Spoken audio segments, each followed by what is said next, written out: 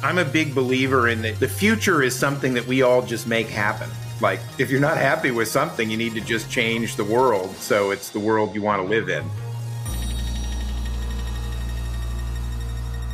Hello, and welcome to the Culture and Technology Podcast. I'm your host, Severin Matusek. One of the core ideas of technological utopias is that at some point, humans do not need to work anymore. Wouldn't that be great? Technology will be so advanced that robots will cook our food, clean our houses, and even write our emails, so that we can focus on fun stuff like going out for walks or recording podcasts. To some extent, this is already happening. We can order almost anything we need from our couches. Robots clean our houses already, and cars will soon drive themselves. It makes me wonder though, is this the future that we really want? We're trying to be an alternative to having your whole life delivered to you on a couch. That's really how we started the company, is to say, rather than getting on a bird scooter to ride a kilometer, what if you could walk that kilometer and have all your shopping follow you?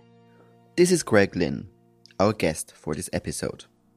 Greg has been at the cutting edge of using technology in architecture and design for more than 3 decades. He's a man of many talents, but today, Greg builds robots. Robots that aren't, in fact, intended to do all the work for you. That's why I invited him for a discussion about how humans and machines can interact with each other and build a brighter future together. Greg, welcome to the podcast. From where are you joining us right now?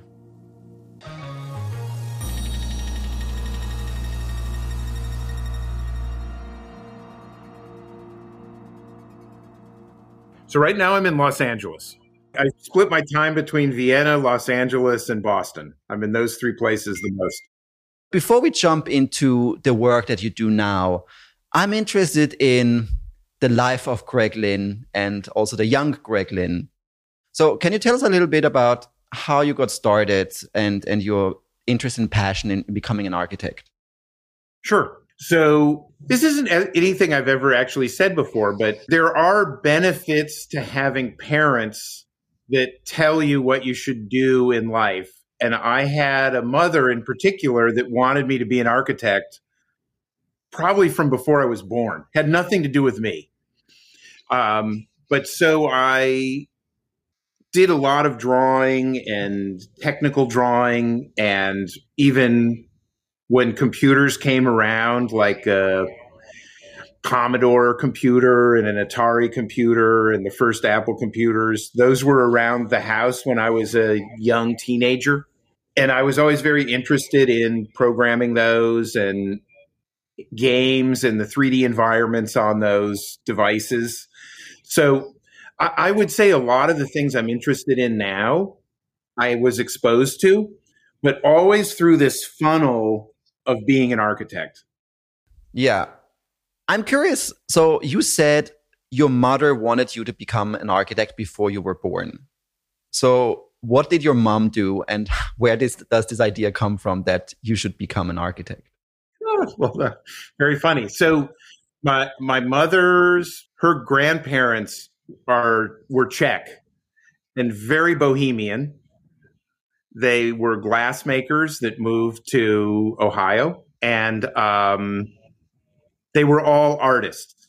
And they were not good artists, by the way. They were lovely people. But so my whole house was full of watercolors and sculptures, and actually there were some that were very good musicians. But my whole life was full of this bohemian Czech art and craft and music. And so I was surrounded by that. And I was constantly drawing and painting and sketching and, building models. And that was from the moment I was a little kid. In the early 2000s, I think, something exploded in your career, I think. You became one of those, a very famous architect that became very well known for the use of computer and for the introduction of these organic elements that were generated through the computer into architecture. I think Times Magazine named you one of the 100 most influential designers or architects in the world, and things really blew up as far as I saw. How did that happen, and how did you perceive it to suddenly become a superstar in architecture in the early 2000s? Okay, well, there's a saying that Beverly Kipnis said once: never have so many been so famous to so few. So, blowing up in the field of architecture is not really blowing up. But I think what happened in the 2000s is there were a lot of people experimenting with the computer, and they were looking for happy accidents. And they were really describing their work as if they were artists. An artist doesn't ever tell you systematically how they work. So I think I was one of the few people able to say, this is the principle of the tool, this is the consequences of the tool, and these are the opportunities for the tool. Where most other people would just say, I did this, then I did that, then I did this, and then look what I made. And so I would really just say any success I had in influencing people was just being able to describe things in a somewhat logical manner, which was easily understood. Do you think that was because you were exposed to computers at such an early age, since the early 80s, that you already knew the tool so well? Yeah, I wouldn't say I knew them well, but I definitely knew I had some intuition into how things worked, so it was easier maybe to understand. But I don't know. There's a term I heard recently by Devin Turnbull, who was a graphic designer, who then became an audio engineer, and then a lifestyle fashion designer. And he used this term called a keener. And he said he gets interested in something, and then he'll spend a year or two having to learn everything about it. And not that he becomes an expert, but that he has to understand the principles of the thing. And I'm the same way, whether it's, sailing, robotics, computers, materials, I really like to spend 2-3 years, go very deep into a thing and understand it at a fundamental level, not at an expert level, but as a fundamentalist. I think another element of your work and your career is this interdisciplinary approach that you have. And I'm just curious in how you think about it or how you thought about it early on, because, looking at your biography, we can see so many different and diverse names. It's not just that you build buildings that were awarded, one of the 30 most influential buildings in New York, but, you have your work exhibited at MoMA. You have some of your objects in permanent design collections. You have designs with Alessi and Vitra. You curate exhibitions, and you work, not only with institutions or museums or corporate clients, but also with someone like Nike, for example, on designing, a microclimate chair. So I guess that, the traditional career of an architect, once they had the success that you had in the early 2000s, coming up with, these new forms of architecture, could have said, I'll just do that. That's how I'll make money. That's how I became famous. I'll just do that for the next 30 years. But instead, you went into many different directions. So how did that come about? How did the collaboration, for example, with Nike come about? Because you're an architect, it's not, I guess Nike doesn't work with too many architects on creating chairs. So how did it happen? Look, if given the choice between being the smartest person in a room, or being in a room full of people smarter than I am, I always want to go to the room with the people smarter than I am. And any notoriety I've ever had, to me, the only use is getting access to become colleagues and friends and collaborators with people that have more expertise and knowledge than I do in other fields. And I really love just listening. I like to listen more than I like to talk usually.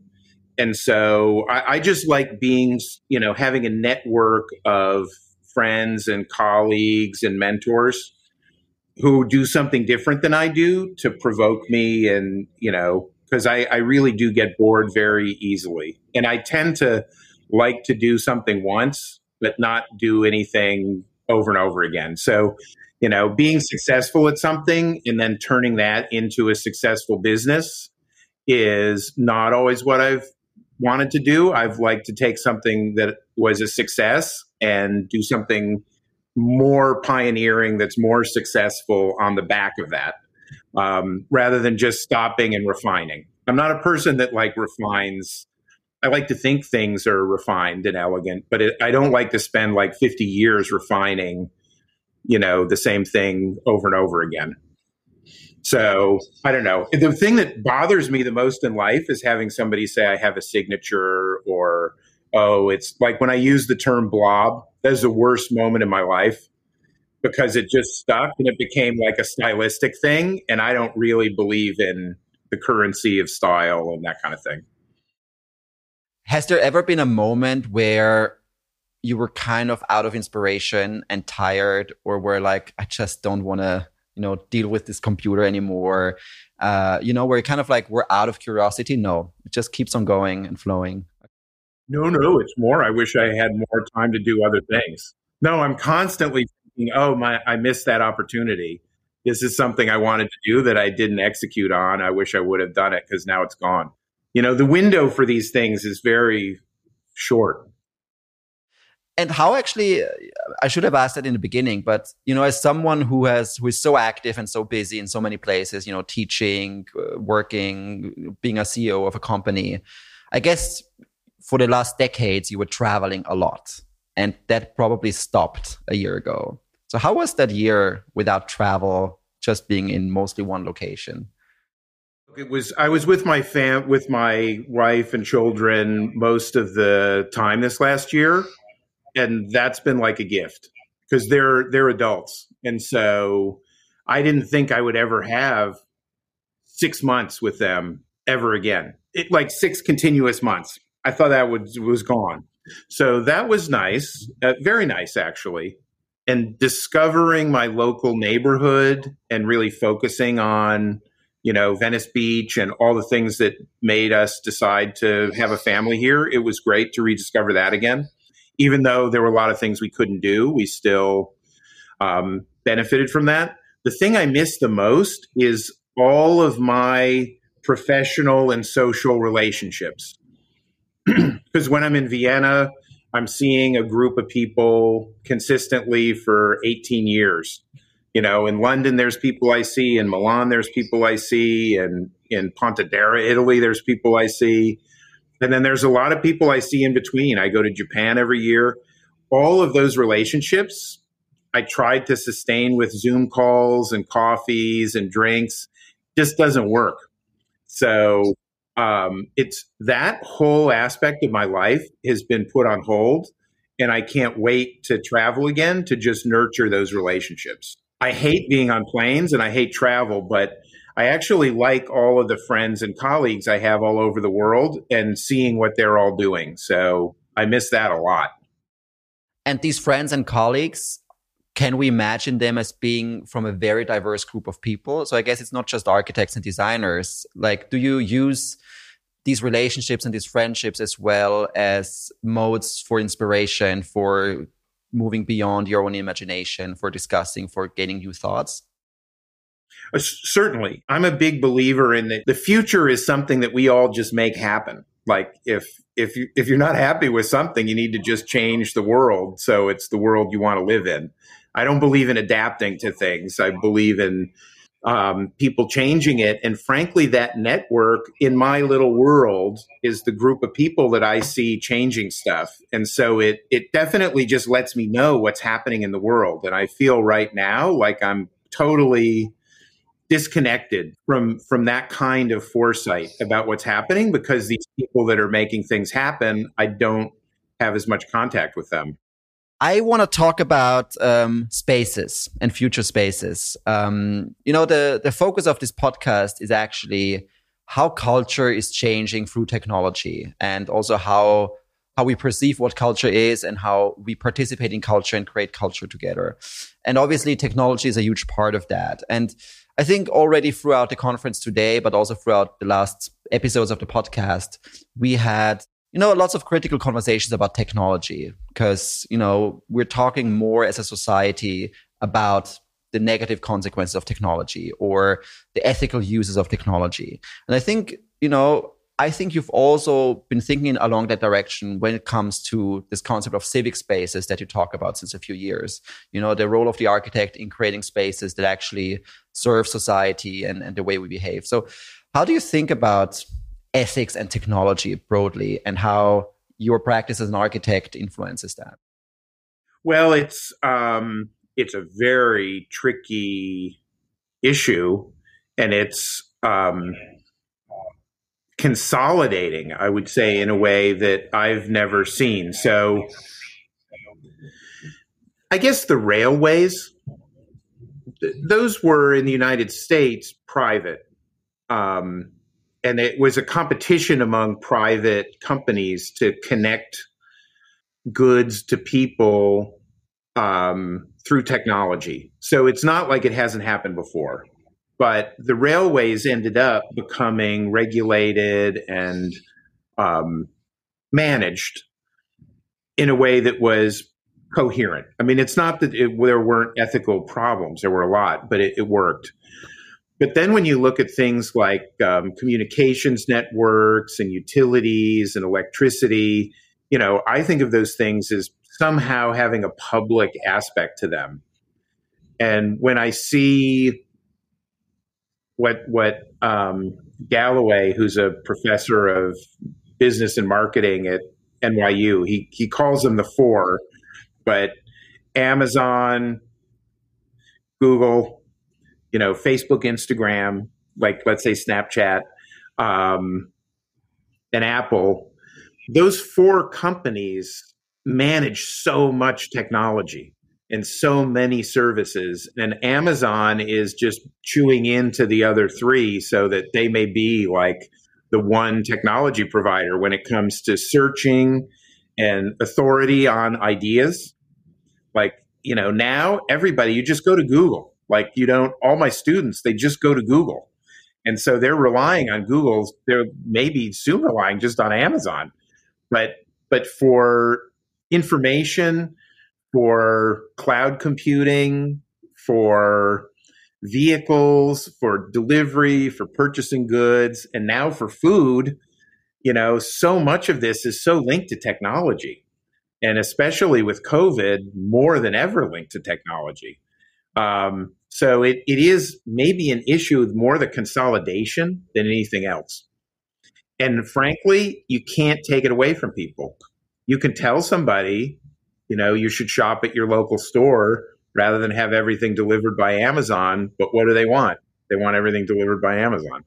So people don't really vote, or they don't vote with their pocketbook when it comes to this. The services are so attractive and the companies are so successful that everybody wants an iPhone and everybody wants, their food delivered by Uber, and everybody wants their packages delivered by Amazon.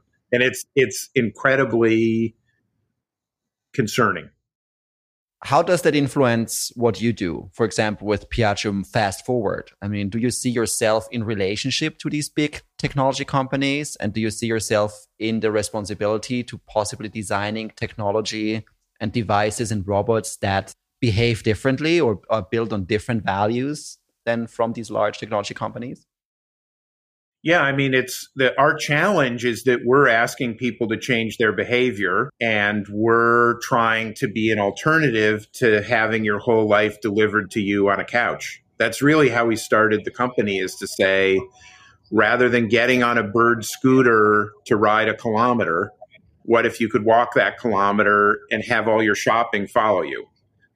And instead of calling a ride share or jumping in a taxi, why couldn't you just do that with a robot? Or even instead of driving your kid to school in the back seat, like most parents say, the quality time with their children is driving them to school, because there they can take their phones away and they have to talk to them.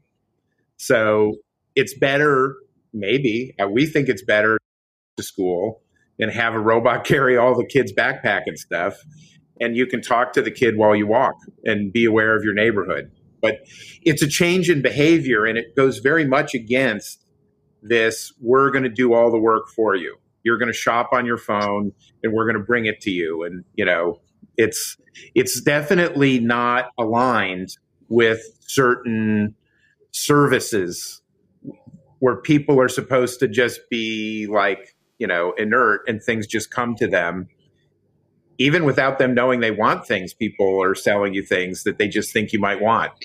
So we'd rather have you walk around and see things for the first time rather than push things at you and deliver them. I just remember that when you talked about the robot and, also in your article about robot etiquette, which I found very interesting, you talked about that, yes, the machines and the robots that you create and that you believe will be part of our future should basically mimic and support already existing behavior rather than superimposing something that an engineer thought out, in a white room. But then now you said basically that as well as that, there are already certain values and worldviews as well built in, probably values and worldviews that I as well agree with. I totally agree with, like, we should walk more and I want cities to be more walkable and less for cars. But so is there like a tension between those two? Because if you would just observe how people behave, then you would probably not build a robot that encourages them to walk. You would build an app that serves them food on their couch. The robot that serves you the food on your couch, there are thousands of brilliant people working on that problem. So, and we do think that there's space for both. I mean, we do know that 100% of people's lives just can't be spent on a screen on their couch having things delivered to them. So that's for sure. So we just want to be that alternative. We have found with COVID that solving 100% of a problem with a machine is really hard. Like having a car drive itself 100% of the time is a very hard problem. Having a car drive itself 90% of the time is actually practical now. But that 10%, it's hard, and it could take 50 years to solve that 10%. So it's the same thing with us. I mean, that's why we put some of our technology on other people's robots for construction sites and for agriculture and things like that. Because, there is a place for like a full replacement of a person's work or full replacement of a service with a robot. But even then, you have to interact with people at some point, maybe at the beginning and the end, or maybe on the journey, you have to interact with people. And we're just focusing on that part to make these machines be more, not human, that's wrong, but to be have more etiquette so that people can interact with them without being, losing something. We hear from people that have like shopping centers and things, they have a zero robot policy because they don't want their shopping center to feel like a warehouse. And so, and they don't want robots getting in the way. So a lot of times when our customers will even walk into a shopping place, a security person will say, we have a no robot policy here, not because of safety, but because of the atmosphere. So we're trying to solve that thing so that they move with people in a way that you don't feel like you're having to get out of their way or they're too slow. And if you take a self-driving car approach and put that on a sidewalk, it's a disaster because a sidewalk is more dynamic than a street, much more complex. I think you used the word partnership between humans and robots, which I think is an interesting word that, it's a partnership. It's not what kind of relationship do we have with robots in the future? I think is a question a lot of people ask themselves in the light of artificial intelligence, the news of, more and more robots are going to replace jobs. What is the future of work? So have you thought about this when you use the word partnership, that this is not something maybe that robots replace humans, but rather humans and robots enter some sort of partnership? Yeah. I mean, we think of robots as robots. And so it's funny because in some situations, people will say like the robot needs to be your friend or like your dog or your cat or something like that. And we don't really think that that's our job, is to replace the social part of humans. Like we don't believe in replacing the human interaction socially with a robot. But we do care about how robots interact with people. We also don't want to replace workers. We want to power workers, and we don't want to replace, what we really want to replace is cars. I mean, if there's one thing that we wanted to substitute, it would not be a person, it would be a car. So when you say you want to replace the car, and you also mentioned micromobility as a major trend with scooters, electric bikes. I think things that actually accelerated a lot over the last few years. When it comes to envisioning a future, a desired future, the desired future of Greg Lynn, of the city in 10 years, how would that city look like? What we've seen is that people are choosing to live somewhere because of the market, the restaurants, the schools, the parks, the sports places, entertainment, but that it's local. And they're not choosing to live in major metropolitan places. So even, San Francisco, Los Angeles, New York, Boston, their population is all dropping and probably will continue to drop. And even the population that's there is not living there all the time. So there are people that are investing in residences and having second residences, but also they're just not as dense as they were. Whereas places like Nashville and Charlotte and Austin and Salt Lake City and Boise, Idaho, these places are booming. Like sometimes 50 people a day are moving into these places, or 50 families a day are moving into these places. So I think that people are finding urbanism in smaller towns and cities. They don't feel like to have an urban lifestyle, you need to live in a major metropolitan place. You can find all those urban components in a slightly smaller place with a better quality of life, where also the distances overall are smaller, but the travel distances are a little bit longer. So for us, we're really focusing on those places and thinking about automation and robots rather than saying, well, this is a solution for Manhattan. First off, Manhattan doesn't need robots because they have subways and a lot of ride hailing, and you don't need it. But someplace like Nashville, you could really use it. So because there's tons of stuff to do in Nashville, and a lot of it is walking distance, but right now nobody's walking it. Los Angeles, it's neighborhoods, and powering those neighborhoods is even what we want to do in bigger cities. But I could take what I have in my neighborhood and go find it in Boise, Idaho. I mean, I've been there. It's like there's these places now that have all the urbanism of Los Angeles or New York or Vienna, but in smaller packages. To conclude our conversation, I'm curious about your thoughts about the climate emergency. I think I read in an interview, that the one thing that's deeply troubling to you is the loss of the natural environment. And, when it comes to architecture and design, I think something that has been very prevalent over the last few years was human-centric design, which is, I think, an approach that you follow as you explained it. But now there's also these principles coming about planet-centric design, right? That with everything we do in design, it shouldn't just be for humans and for our needs, but for the planet at large. Is that something you're currently thinking about? I think we have to look at things at a little bit larger scale and with a larger life cycle.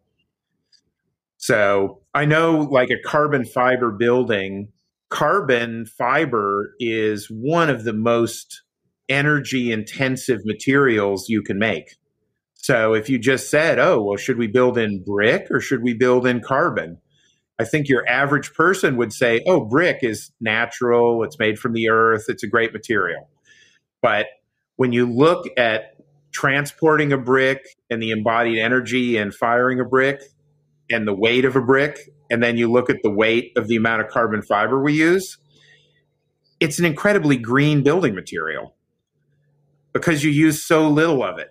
So net sum, it's better for the environment than building in brick, but it's counterintuitive.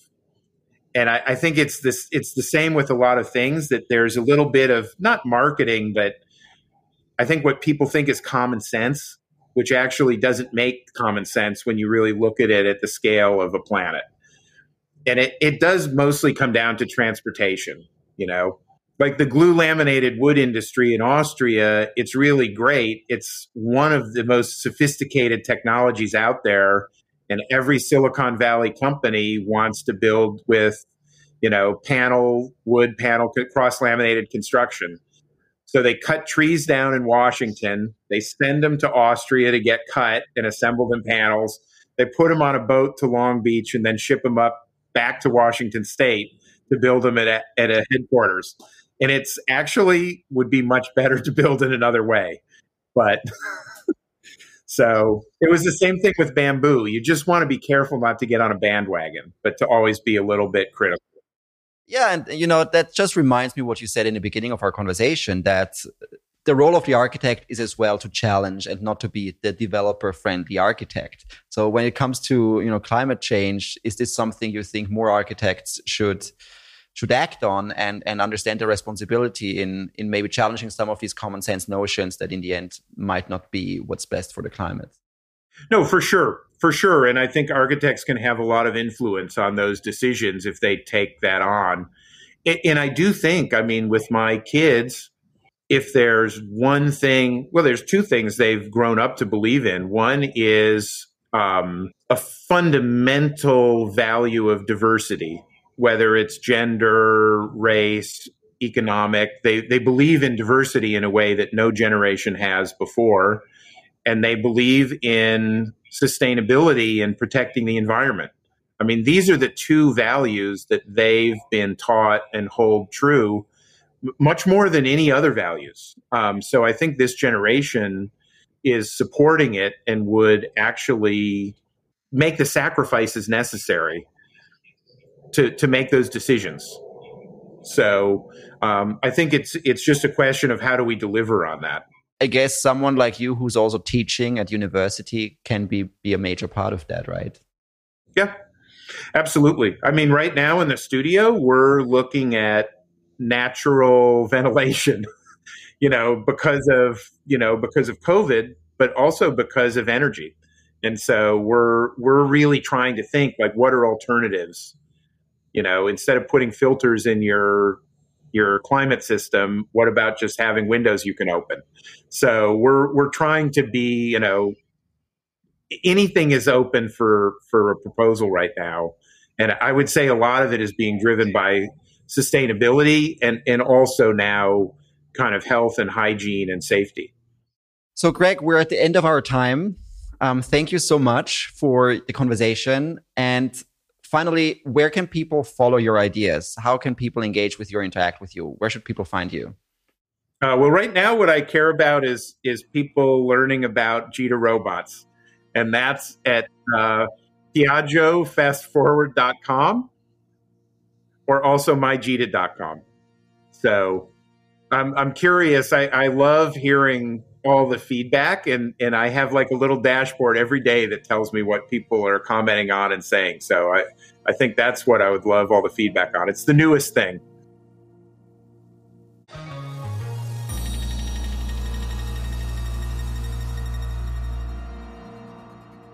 That was Greg Lynn, a man of many talents.